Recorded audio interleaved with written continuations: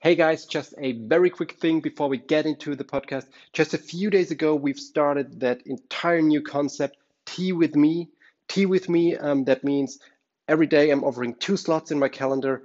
In the morning at 7 UTC and in the afternoon at 1 UTC, I'm offering two slots, 30-minute slots for a one-on-one tea online session together with you. Q&A, discussing innovations, future developments, whatever you have in mind. We do it one-on-one at Tea with Me. Um, Personally, I think it's a super interesting a concept. I already had a lot of amazing discussions, and I would love to see you there or hear you there. Tea with Me, just head over to our website, www.id1.de, and you will find a lot of links. You will find it there. And I would love, as I said, to host a session together with you. Tea with Me, but now to the podcast.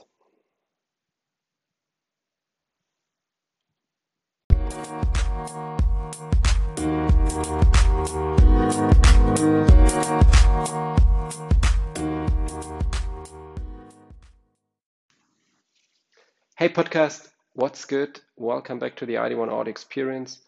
Hope you had an amazing weekend. I'm super happy to be back with the ID1 Audio Experience with podcast today, especially because I'm talking about a topic I'm very much thrilled about at the moment, and I'm discussing that with a lot of airlines. I'm a lot of discussions ongoing on LinkedIn, on Twitter about that topic.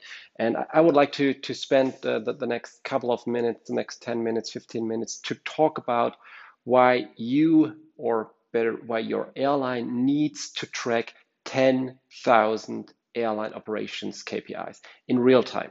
In real time. So, but let's get it started step by step. It's Monday. We do it step by step. Airline operations KPIs. I think airline operations KPIs have been around for quite a while now. I guess for many decades, probably since the 50s or 60s of the last century, airlines are tracking operational KPIs. And I also guess there's not one airline in the world, hopefully, that doesn't track and monitor those evergreen KPIs: on-time performance, regularity, seat load factor. I'm pretty sure, and I'm really convinced that most of the airlines out there are doing that. Maybe the North Korean airline is a bit different, but all others, I'm pretty sure they are monitoring those standard operations KPIs. And I think especially during the last years, airlines have started to set up additional KPIs, allowing them to track process more in detail and have a improved monitoring of their goals. Personally, and our company, we've been working with many airlines in this field, and we do possess a KPI catalog of I don't know, roughly 80 to 200 different KPIs nowadays. That's definitely a lot, and actually I don't know of any airline that is using all of them. Most of the airlines I know, at least I know, are concentrating on a set of maybe 5 to 10 to 20 operational KPIs. That is their focus. Um, at least when we're talking about real-time tracking. Now, if you compare that number, 5, 10, 20, maybe 25, to the number I was mentioning initially, you remember the number 10,000, um, I'm pretty sure you can identify a small discrepancy between 5, 10, 20, and 10,000 on the other side. And pretty sure and actually convinced that you probably ask yourself three questions. First one, where the hell shall those thousands KPIs come from? How the hell shall I monitor those thousands KPIs? And actually, third question, is this guy serious, or is this guy kidding me? So let's start with the last question. I'm not kidding you. On the contrary, this is, for me personally, this is that serious. I genuinely believe that it is time now for airlines. It is time for airlines to enter a new level when it comes to KPIs. A new level when it comes to KPIs, and it is time to leave those well-trodden paths behind. So why I'm talking about 10,000 KPIs, the concept behind, let me explain the concept behind. Actually, I'm not suggesting to set up 9,990 completely new KPIs. That would be nonsense, frankly speaking. And actually, I think it's impossible because I can't think of that many new additional KPIs. But what I'm suggesting is to combine, and here's the important part where you should really listen, combine traditional KPIs with first, advanced analytic approaches, and second, social media concepts. And I will now outline that to you how that is possible and what's the result of it. So let's first talk about the analytical approach, advanced analytics approaches. So instead of calculating one single on-time performance in the future, I'd advise calculating hundreds of different specific on-time performances. So I'll give you a few examples. So first of all, of course, you calculate your overall on-time performance as you're most likely doing right now. But then you continue, and here are just a few examples. Calculating on-time performance for every subfleet you are operating, 320, 330, 340, 350, 747, whatever kind of subfleets you're operating. You calculate a on-time performance for every major airport you're operating. You're calculating comparison of your on-time performance right now with yesterday's on-time performance, a comparison of your current on-time performance with the average of the week, with the on-time performance of the last hour, a comparison of your on-time performance with the average of the last month, or a comparison of your on-time performance with each day of the year that had a similar number of passengers, a comparison of your on-time performance with the last 2, 3, 4, whatever same days of the previous weeks, a comparison of your on-time performance with the OTP of your competitors, and so on and so forth. This list is endless, sheer endless. And by doing so, you quickly end up with hundreds of different on-time performance values. And of course, you should now repeat this exercise with all your other KPIs: regularity, number of passengers, delay minutes, delay reasons, number of flights, whatever KPIs you are tracking, you repeat that exercise and you end up with at least a 4-digit amount of KPIs. I don't know if it will be exactly 10,000, maybe 2,000, maybe 3,000, but you know where this is leading us to. Now, of course, this analytical approach means that you have to operate a technology or technological component that, first of all, allows you to define those KPIs swiftly and easily. That should be done really quickly. It shouldn't be a huge effort to add a new type of a KPI to that component. And secondly, and here again is the important part, this component, this IT component, should continually calculate each of the hundreds and thousands KPIs. Let's say, for example, every 3 minutes. And as a result, you create an enormous amount of KPIs every 3 minutes. And as I mentioned, it doesn't matter if it's really 10,000 or only 3,000 or even 12,000.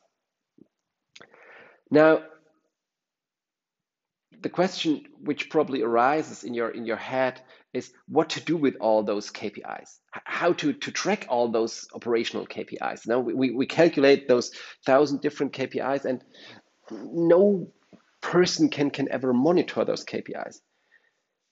And here's where the second aspect comes in: social media concepts. And I'll break that down into 3 parts. First of all, you steal a social media concept that is called relevance assessment, or assessing the relevance. Think of Facebook, for example.